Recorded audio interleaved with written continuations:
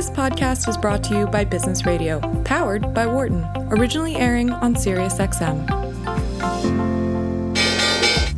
Welcome to our Behind the Markets podcast. I'm your host, Jeremy Schwartz. Alongside Wharton Finance Professor Jeremy Siegel, we tackle the latest market trends every week on Business Radio, powered by the Wharton School, SiriusXM, channel 132. Our guest consists of experts like the world's leading authority on long-term economic growth, Bob Gordon. We will continue to see jobs created rather than destroyed. Former chair of the Federal Reserve, Janet Yellen. I don't think either of us ever expected that we would live through a financial crisis. Or even the head of the Digital India Foundation, Arvind Gupta. The reason that people are talking about India is massive digitization and financial inclusion that we have done over the last couple of years. Enjoy this week's show. Welcome to Behind the Markets here on Business Radio, powered by the Wharton School. I'm your host, Jeremy Schwartz, Global Head of Research at WisdomTree. My co-host is Wharton Finance Professor Jeremy Siegel, author of Stocks for Long Run and the Future for Investors. Please note, I'm a registered representative of Foreside Fund Services. Professor Siegel is a senior advisor to WisdomTree. Our discussion is not tied to the offers of investment products, and the views of our guests are their own and not those of WisdomTree affiliates. Professor, we had a Fed meeting this week, continued political discussions. How are you looking at the markets? Okay, so let's, the market, after the blow-off, when the craziness hit Tesla and all these others, it's processing. I do think there's two things that are, it's trading near the low of its range right now, mid-Friday. Kind of a couple disappointments. Not so much in the data, but first of all, in the Fed meeting, and there was a big loss during the news conference. No extra QE, no strong words by Powell to plead with Congress, please reinstate the PPP program and some of the stimulus. As we know, there's a standoff there. He did express support, but there wasn't as much as was hoped to be, and I think that somewhat discouraged the markets. I was surprised on two dissents, but one. First of all, let me mention that I had a laugh when I read the guidance. We will not tighten until inflation reaches 2% and is poised to moderately exceed that level. Let's be realistic. The Fed has no ability to fine-tune inflation to that extent. It can't even get it up to 2%, nonetheless, to keep it. So it will not exceed 2.25%, 2.5%. Remember, it is my position that they're going to let it go way beyond it, and political pressures are, we can't tighten yet because unemployment's still going to be 5%, 6%, 7%, and there's special factors that are causing the rise, and it can be explained away. And this idea that we're going to start tightening at 2.25% or 2.5%, I think is silly. But, and Kashkari just came out an hour ago saying, I think we should let it go sustained above 2% and all that. Again, the factors are going to conspire that they find they don't have anywhere near that fine-tuning control that they do, and they'll just let it go up. I think that's what's going on. We should talk a little bit about the IPO market. Snowflake, coming out at double the IPO price, which itself was raised 40 or 50% from the indications of a week earlier. We're talking about, tens of billions. This is not a small IPO. Wow.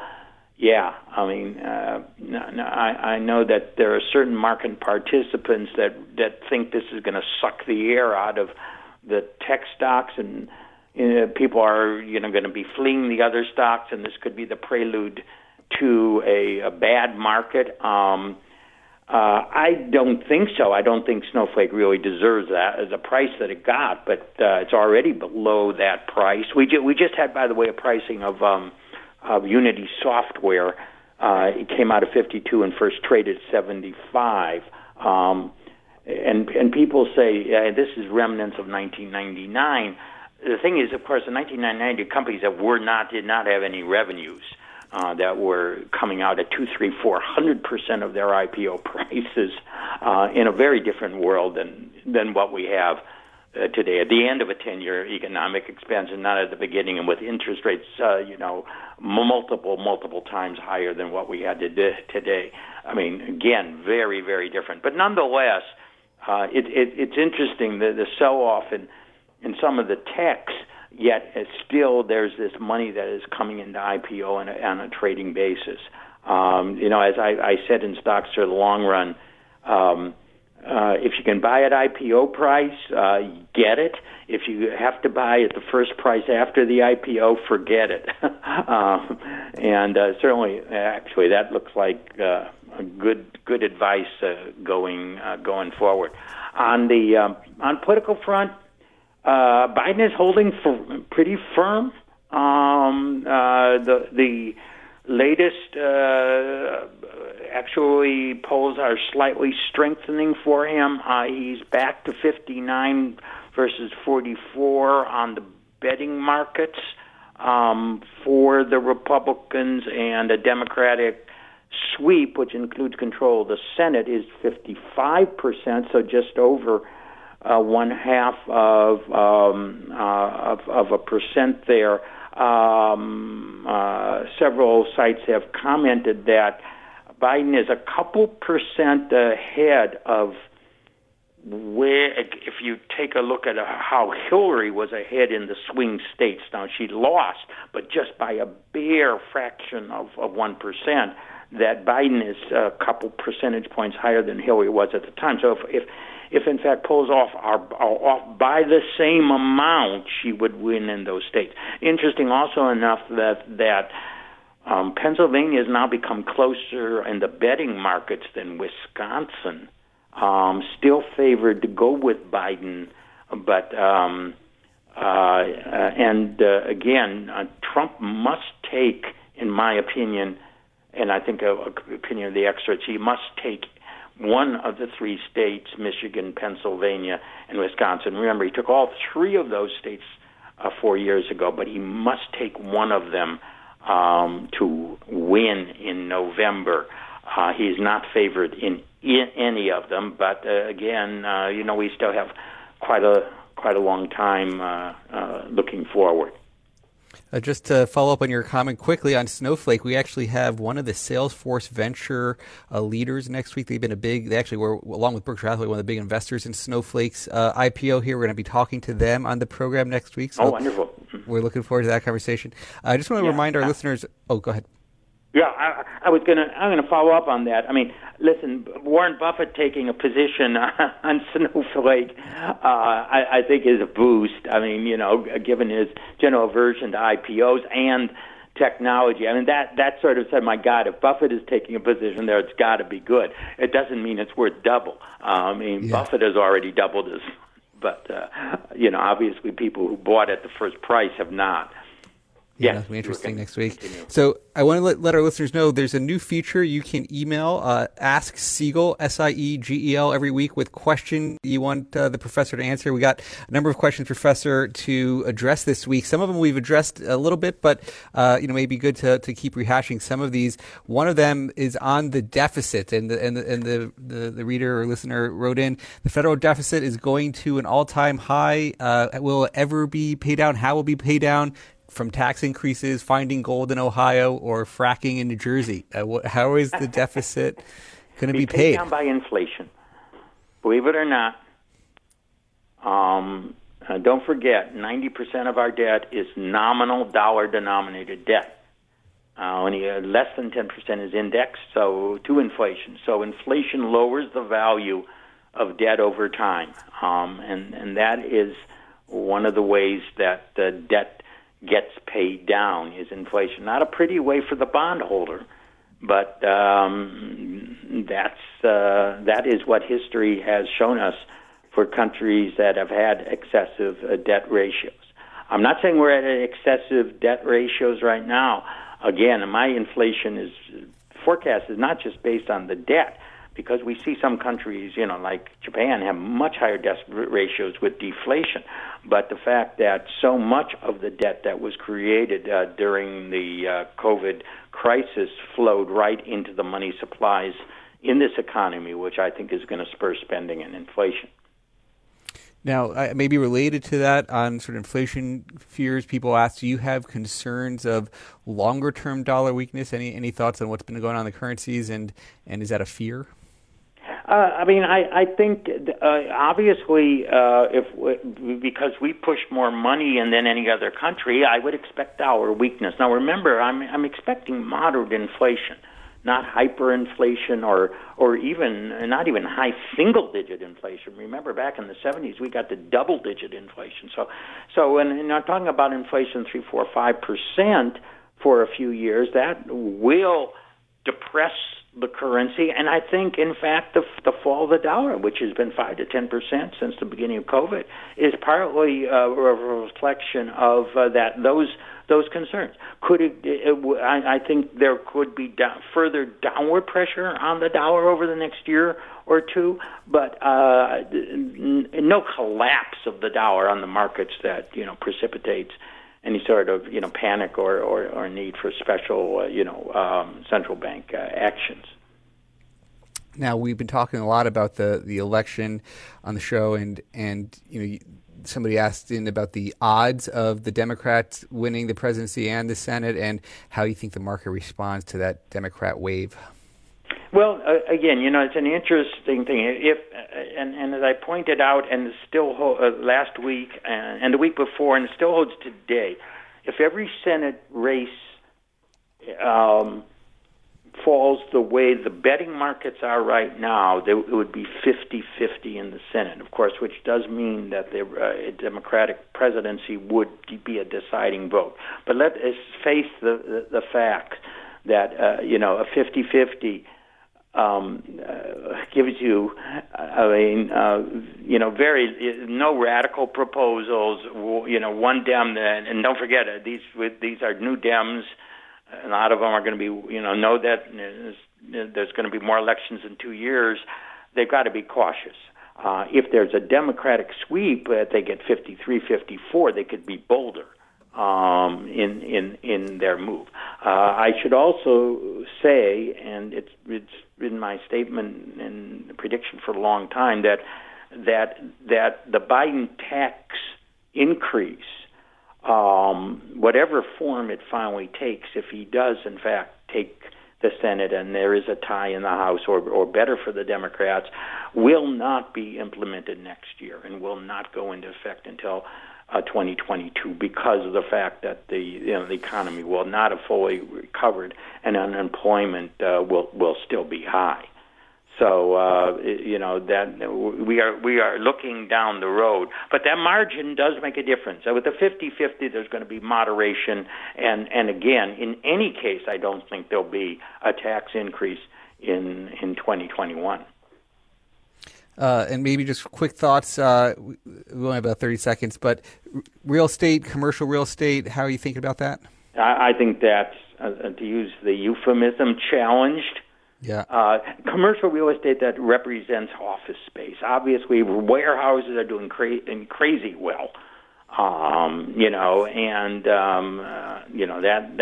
That sector is fine. It's the office space which I think is going to be really depressed for many, many years to come, and we're going to have to hit that more on another topic. We had a recording. We have Jesper Koll, who is a senior advisor to WisdomTree in Japan. We had a long discussion on. They had new prime minister. We had Warren Buffett coming into Japan, and you're going to be listening to an interview with Jesper Koll here on Behind the Markets coming up. I'm going to welcome my guest, Jesper Koll, who's a senior advisor to WisdomTree in Japan. He's a frequent return guest to Behind the Markets here on Business Radio.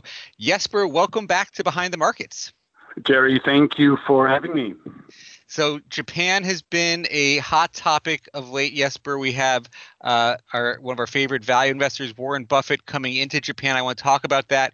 But before we get there, you have a leadership transition. Prime Minister Abe is no longer going to be the prime minister. You have somebody coming in. Maybe tell us a little bit about the local politics. We have a lot of U.S. politics now, but tell us a little bit about the state of Japanese politics and what is happening. The state of Japanese politics is actually remarkable stability. And, obviously Prime Minister Abe resigned, which was a bit of a surprise to everybody for health reasons.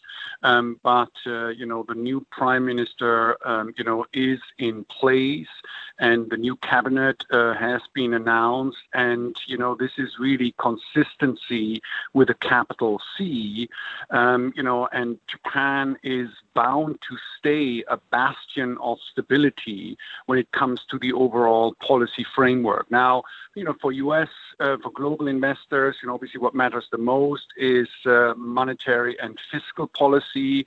As you know, Japan under Abe pioneered almost, modern monetary theory, complete coordination between monetary and fiscal policy. And that is going to continue. Remember that Bank of Japan Governor Kuroda will be in his seat until 2023. The finance minister is the same as under Prime Minister Abe. There's no question, that the new Prime Minister, Mr. Suga, is going to continue to keep the pedal to the metal on fiscal policy. There's already, a talk of another supplementary fiscal package coming, and there's no question that the Bank of Japan is going to continue to monetize it. Yeah, I mean, I think on that modern monetary theory, I think some of the questions have been, they had, all the foot on the gas, and then they also put their foot on the brakes a little bit, with the consumption tax hikes. Do you think, is there any recognition that was a questionable policy? What do you think about, that foot on the gas and foot on the brakes at the same time? No, look, and you're absolutely right. I mean, this rebalancing of Japan's tax system, away from an overly reliance on direct taxation towards greater reliance on indirect taxation, which is what you need as society ages, because, you need to tax people at the point of consumption rather than at the point of income. But the good news is that, there's broad spread recognition, yes, the hike in the value-added tax, did push Japan into, a domestic recession in October last year already, so before the whole corona crisis. And the new Prime Minister Suga, is very clear that for the next 10 years, for the next decade, the consumption tax is not going to be going up. So I think that, the concerns and worries about fiscal consolidation, and the ideologues at the Ministry of Finance, forcing another policy mistake by hiking taxes again or by pulling back government spending too fast, that will always be a concern anywhere in the world. But for all intents and purposes here in Japan over the next 12 to 18 months, I don't think that that's going to be a concern. Do remember one thing, there has to be a general election by October 2021. So the new Prime Minister, obviously selected inside the boardrooms of the LDP, of the Liberal Democratic Party, he will have to go and face the people at some point over the next 12 months. And as a result of that, I think, keeping the fiscal spigot open is going to be one way to ensure that there's a little bit of a feel-good factor, from the general public here in Japan. Now, one of the mentions you said, in terms of things that keep the gas going, is sort of the central bank and the monetary policy, and in terms of the experiments that we all are doing globally with monetary policy, Japan was one that went to negative rates. Is there any sense on the negative rate policy? Do you think that is a thing that they view as a success? And is there any way to exit negative rates? Is that anything that they would ever admit? Look, I think that, there are a lot of negative voices because obviously, you've got negative rates, which is effectively a tax on the banking system. And then, as you know, Japan also has yield curve control. There's an explicit target. The 10-year bond, will stay, around zero, right? There's about, 10, 15 basis point wiggle room either way.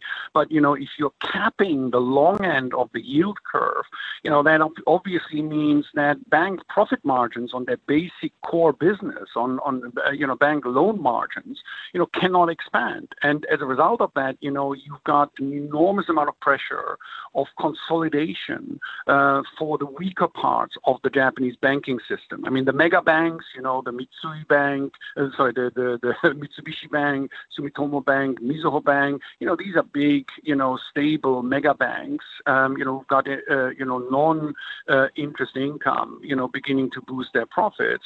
But the regional banks, the secondary banking system is making loss after loss after loss because they can't get, any margins. And as a result of that, the regional banking system is now beginning to consolidate quite nicely. So there's a roll-up that is happening in the secondary banking system. Remember, Japan, has still about 105 regional banks. I reckon that within 2 years' time, that's going to be down to about 30 or 35. And is it the big guys doing that consolidation, or is it just a consortium of the smaller banks coming together and trying to compete with the bigger banks? It's very interesting, Jerry, because, the answer is there's a little bit of this and a little bit of that. For all intents and purposes, it's, the smaller regional banks getting together, merging into bigger consolidated entities. And then you've got something very interesting. You've actually got some of the investment banks, and particularly some of the, newly set up direct brokerage houses like SBI Securities or Rakuten Securities, actually aiding the consolidation process. And that's where it gets interesting because obviously, in the regions of Japan, that's, you're not going to have a thriving loan business because the regional economies, are not, high growth economies by any means. So reorganizing the regional banks from traditional lenders into investment advisors, for example, that's something that the likes of SBI, the likes of Rakuten, are doing here in Japan right now. And I'm hopeful that with the change in the business model of the secondary banking system, away from just traditional banking towards investment advice, that's going to help to unlock some of these huge amounts of deposit savings that Mr. and Mrs. Watanabe have been hoarding over the last couple of decades. Yeah, you could say they were smart hoarding the cash. Money was, becoming with deflation. Maybe the markets are expensive. What could be a trigger that gets them to actually put some of that money back into things like equities? Maybe it's global equities. Is there anything anything development-wise that might trigger them to get out of the cash and into other assets? I think number one, sort of the consolidation and, having modern financial institutions like, Rakuten Securities or SBI Holdings, educating, the sales force in the regional banks. That's one element. I mean, changing the distribution channels is always something that is going to be very important. And then the second element, Jerry, is just the fact, look, nothing succeeds like success. And the fact that you do have Warren Buffett, committing $6 billion to the Japanese market, certainly has started to open, a lot of eyes here. And people realize, wow, the dividend yield, of the Japanese market, is somewhere between 3 and 4%. And, with the Sogo Shosha, with the general trading companies, you can actually, in some cases get a dividend yield as high as 6.5%. Wow. Compare that to the fact that your bank deposit doesn't earn anything. So slowly but surely, I think, the fact that there is, such a huge amount of value that the dividend payout ratios, despite the COVID crisis, have actually continued to grow here in Japan. So corporate Japan has been using its cash, to maintain or even raise the dividend.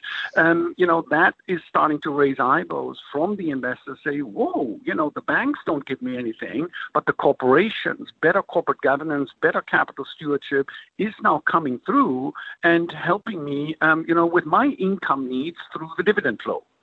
Yeah, you got to imagine all those brokerages have got to be trying to leverage the Buffett story. I would think.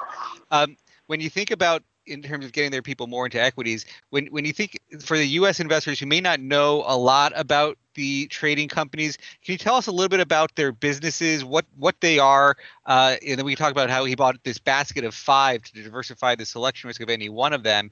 But maybe as a whole, tell us about their businesses and what they're doing, what he might be trying to get after besides just these really cheap valuations. No, it's very interesting because, it's almost like a Sogo Shosha, which means general trading company. I mean, when you go and meet them, you know how when you meet with the CEO, with the IR department of the company, and the first question to warm things up is like, so what businesses are you in? With these general trading companies that Warren Buffett bought, you're almost better off asking, what business are you not in? They do everything, and act as the intermediaries, here in the Japanese economy, but more importantly, act as the intermediaries between Japan and the rest of the world. So for example, when Dean and DeLuca, which was this famous coffee brand in the United States, when they came to Japan, it was Mitsui Bussan, the Mitsui trading company, that brought them here into Japan and then eventually sold it off to a local investor. But the initial in-between, the initial venture, the initial funding, and the initial introduction into the Japanese marketplace came through the general trading companies. Now, so they do a lot of things. But when you then step back and look at how the share prices trade, they trade with global commodities inflation. And that's because, at the core, all these trading companies, whether it's Sumitomo, whether it's Marubeni, whether it's Itochu, their core business is the global commodity trade. And that goes from soybeans, grains, soft commodities, into iron ore, and all the hard commodities. And if you plot out, the way the relative share price performance of these companies go, of this sector of the general trading companies goes, it goes up and down with global inflation. So the bottom line is extremely complicated companies, but the trade investment story is a very simple one. This is a basic, almost a free option, on global inflation going up. And, as you know, Warren Buffett was very smart. He issued some yen bonds to make that investment. So he's effectively fully currency hedged, and it's got a yield pickup of around 6% on this position. So you get a 6% currency risk-free carry and a free option on global inflation. That's a spectacular story. Yeah, I think that's an underappreciated point. I've been one of the leading discussion points on this currency point that, why bother betting on the yen if you're going to think the Japanese stocks are cheap. And so, I've also seen a lot of those stories on the yen issuance to offset that. And so I think that's not the standard way people invest. Maybe in some institutional circles that's still, a very common way, but the traditional international investor is still betting on currencies. And I think it's a really interesting point that Warren's coming in and saying, hey, who knows what's going to happen to the yen? They're doing, to your point, on their sort of at the cutting edge of monetary policies. Who knows what's going to happen to the yen one day? But I don't have to bet on that. I just think these stocks are cheap. Let's not sideshow with the yen. No, and this is a very important point because look, talking about currency is a lot of fun, right? If you're, in my former life as the head of research and strategies at JP Morgan, if you need to make conversation over lunch or dinner, right, you talk about the currency, right? Because, hey, who knows? For all intents and purposes, it's It's very, very difficult to find anybody who's got a consistent track record, of getting currency rights. And there's just so many forces, that are at play here. The point is that, you invest in Japanese companies because there is a value proposition. There is a high dividend yield. Corporate governance has changed. So the leadership, and this is shown, during the Corona crisis, corporate profits plunged by 50%, but dividends got increased by about 8%. I mean, hello. That is a phenomenal story, and phenomenal proof that indeed corporate governance, capital stewardship here in Japan has changed. So these are very investable companies. They have proper businesses, and that combination, that's what you want to be investing in. Speculating on the currency, is a completely different ball game, but you don't have to. And if you don't have to, if you hedge it out in the current environment, if you hedge out the Japanese your Japanese equity exposure, you actually get paid, almost 300 basis points. I mean, who wouldn't do that trade? Why would you leave 300 basis points on the table just because you think, you know what the currency market is going to do? Because trust me, the currency market, nobody gets the currency market rights all the time. I generally agree. It's sort of this unexpected source of risk. And not predictable return. And what's fascinating is the yen has been this historically risk-off currency. So, in a way, you've had to have the yen go down for the stocks to go up, which is interesting. But the question I guess some people would say is, well, the yen's a quote unquote diversifier, but then you're sort of diversifying your gains, in the equities because generally Japan tends to trade well when the yen's going down. No, but this is the whole point. And this is, again, just look at the numbers. If you stop talking, look at the numbers. It's not your fault. It's not my fault. Just around 60% of the earnings of listed companies is generated from their global business, either through exports or through offshore production. So as a result of that, yes, you look at the Japanese market, it is the most globally cyclically sensitive market. It goes up and down with the global business cycle. And, you're exactly right. Typically, right, when the global business cycle is strong, you actually find that the yen tends to be a weaker currency. And it's interesting.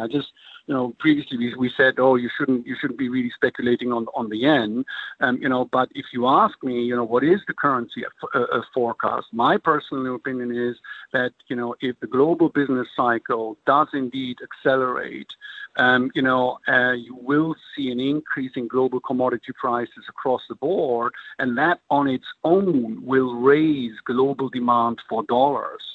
And I know that 90% of all the currency strategists are trying to predict a weaker dollar, but I think this is a good time to be contrarian. For all intents and purposes, dollar yen at 115 or even 120 in a year's time is a perfectly reasonable forecast. This is a very interesting conversation. We're going to continue with Jesper Koll, Senior Advisor, WisdomTree in Japan. I'm Jeremy Schwartz. You're listening to Behind the Markets. Jesper, you talked a bit about, we were talking about the global business of Japan. Maybe talk a little bit about some of the relationships with China and how important China is. What you see, you're close to the businesses in Japan. What are they seeing coming out of China, given that's such an important story for the global economy today? No, and this is very, very important. I mean, people forget, how much the Japanese corporate sector has actually restructured, its global, its global map.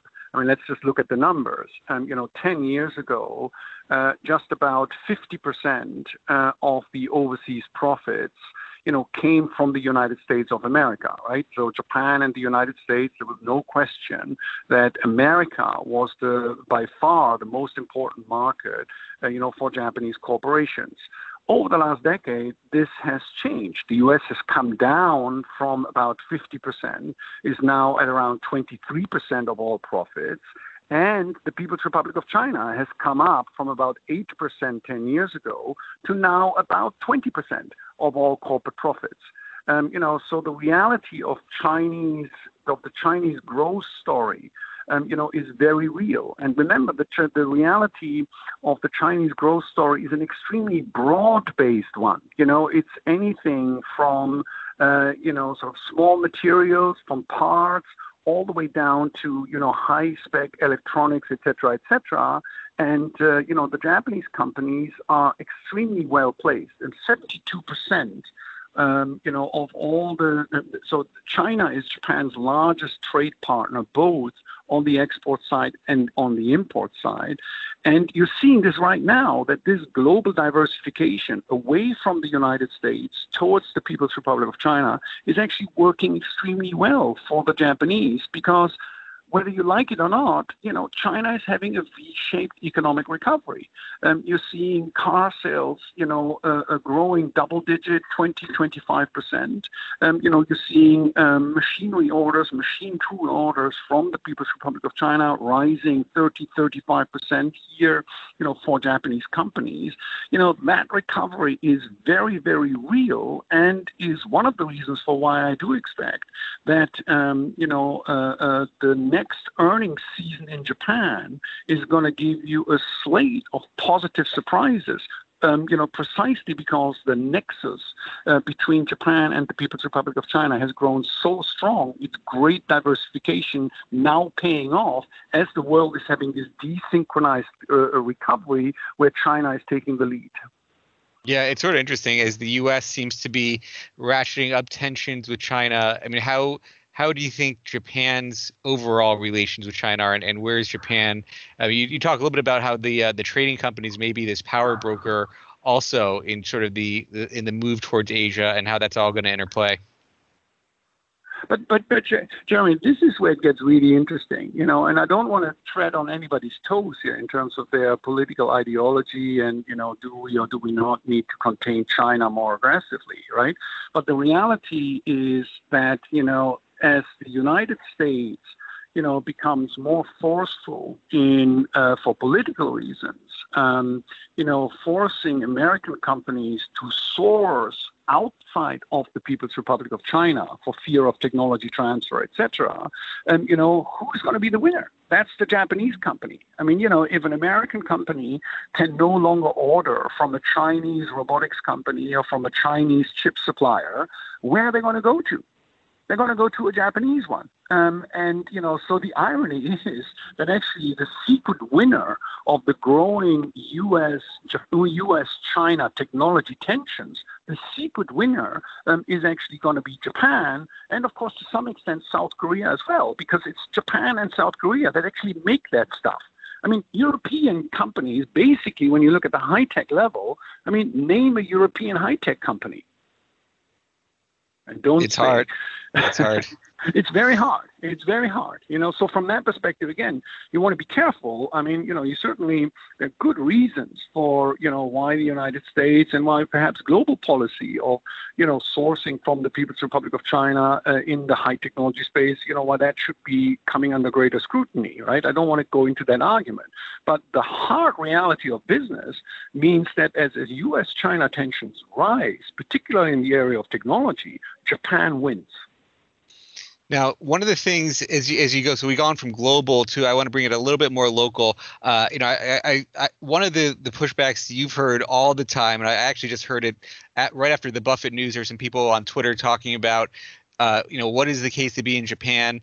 And, there was a few narratives against being in Japan. One is one of your favorites, the population, sort of lack of immigration and demographics as being a bear on the Japanese economy, less people, not letting enough people in. You want to talk a little bit about the economic impact there, how you viewing and any of the immigration stats there? This is one of my favorite topics because it's the easiest pushback. Oh my God! In 310 years, only 11 Japanese are going to be left, right? So why should you invest in this country? Come on. You're not investing in population. You're investing in purchasing power. You're not investing in a national economy. You're investing in individual companies. The innovation potential of Japan. There's no correlation.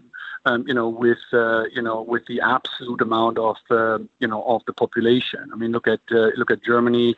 Look at Switzerland. Very innovative countries. despite the fact that they don't have massively growing populations. Now, what is interesting is that, again, if you look at the facts, just now with the corona recession, there's about 2.5 million people in Japan that have been furloughed. Out of a labor force of around 65 million, 2.5 million have been furloughed, and about 1.5 million people have been made unemployed.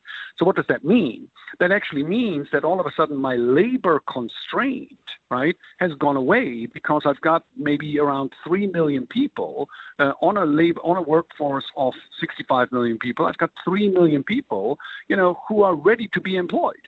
And that's actually a huge benefit. And you're seeing it, by the way.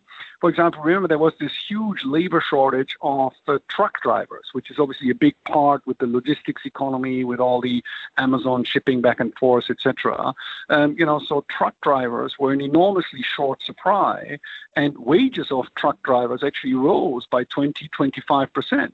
Now, actually, wages for truck drivers, are stable, and the industry is actually thriving and capable of reorganizing itself because the supply of labor has actually now increased, for this cyclical reason. So I think actually over the next, 15 to 18 months, the labor constraint is really not an issue. Quite the opposite. I think it's actually become a positive. And have they actually been, when we've talked about this in the past, you've talked about how immigration is sort of quietly happens, but they just don't talk about it. Is that something you still see as accurate? No. Look, absolutely. And again, it's not your fault. It's not my fault. During Prime Minister Abe's tenure over the last 8 years, the number of foreigners, working in Japan, has doubled. Now, it's still, barely at just below 3%, of the workforce. If you adjust it for the 16 to 65 year olds, so actually the labor force, right? Excuse me. You've now got about 5%. Being non-Japanese, up from 2.5%, a decade ago. So, it is happening. It is happening on Japanese terms. It's very pragmatic. It's not an open country in the sense of that Japan doesn't have open borders, but people with qualifications, people, who do have a job, people who do speak Japanese, they're being let in, and it's a great place to be. And I think you'll find that. That the labor constraint, it's a great pushback. It's kind of like, imagine if you're Japanese, you're pushed to go, I will never invest in America, because your infrastructure sucks.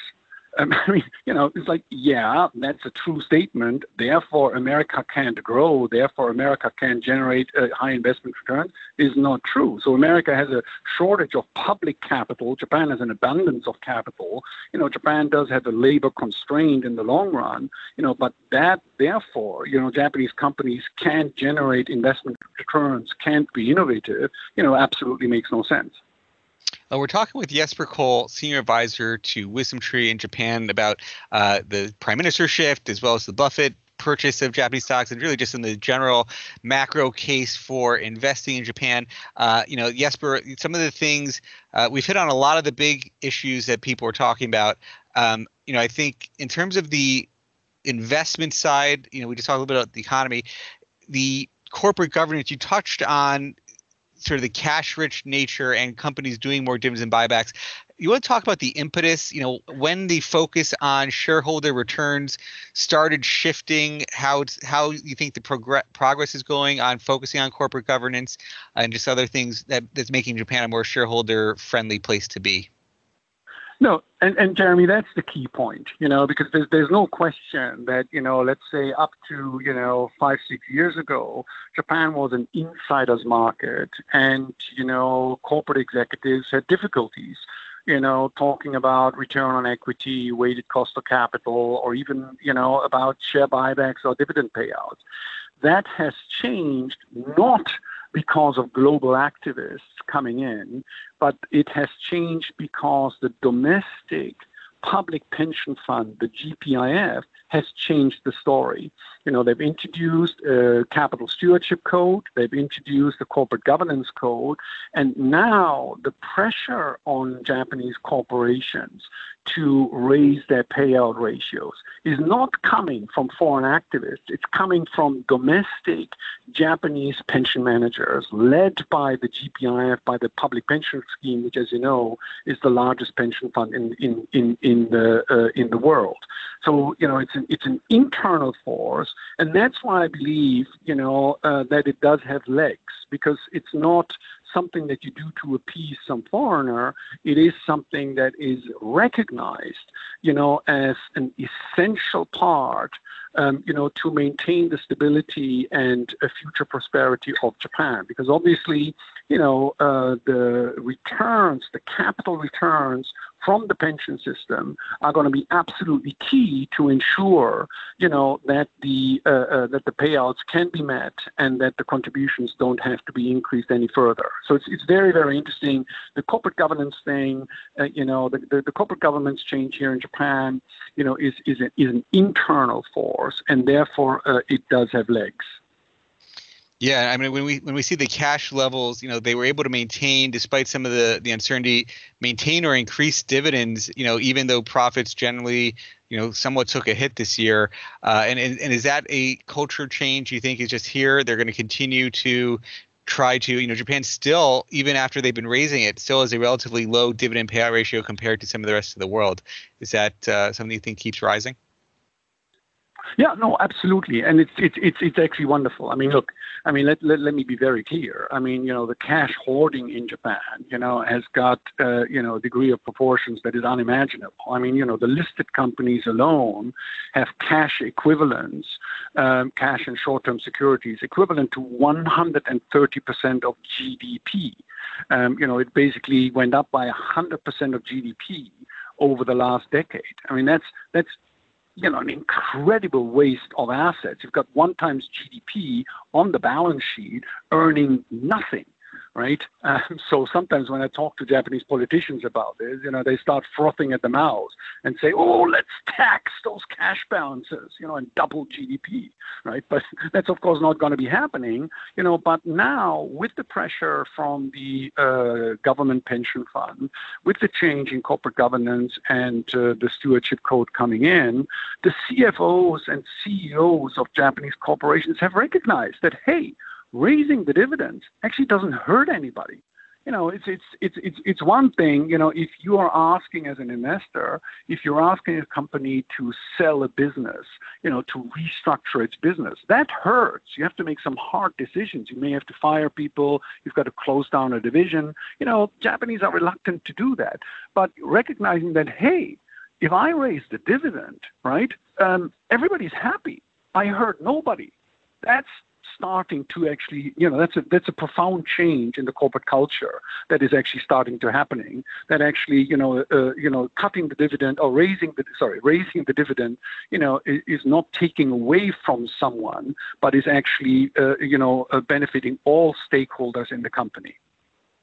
Are there any sectors in Japan you're particularly excited about in terms of where you say opportunities are, or things that people haven't covered? I mean, obviously the trading companies are getting a lot of focus, but if you said there's areas that Mr. Buffett should look next, or any other type of investor should think about from Japan? Yeah, no, absolutely. And I mean, I think that the entire analog sector, so the machinery, machine tool, capital goods sector, extremely attractive valuations. And obviously these are cyclical plays.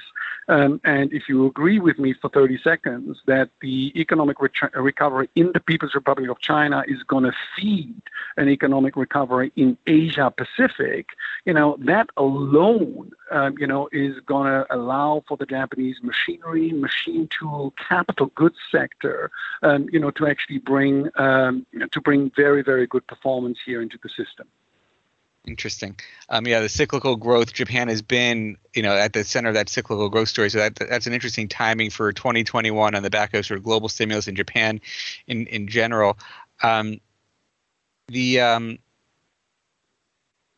terms of the other areas of focus. We've talked about small caps before with you, and that tied into the demographic story of the lack of the population growth actually leading to better wages and being bullish for the small cap type of local companies in addition to the global companies. Is that something in part of your thesis too, that Japan local is still a good place to be?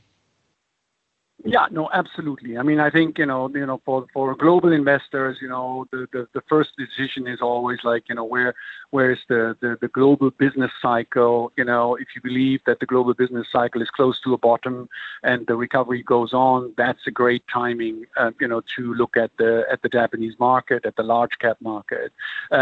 Personally, a structural favorite, remains the Japanese small cap universe. And here, the amount of entrepreneurship, that is happening is actually quite spectacular. I mean, Japan has had a record number of IPOs this year. And unlike in the US, all of the IPOs actually trade at, at least 30 to 50% premium to the IPO price. The second part is that for the domestic small and medium-sized companies, the fact that there is industrial consolidation, is a great thing. You're seeing M&A boom, mergers and acquisitions boom here in the Japanese economy with mid-sized companies, actually consolidating.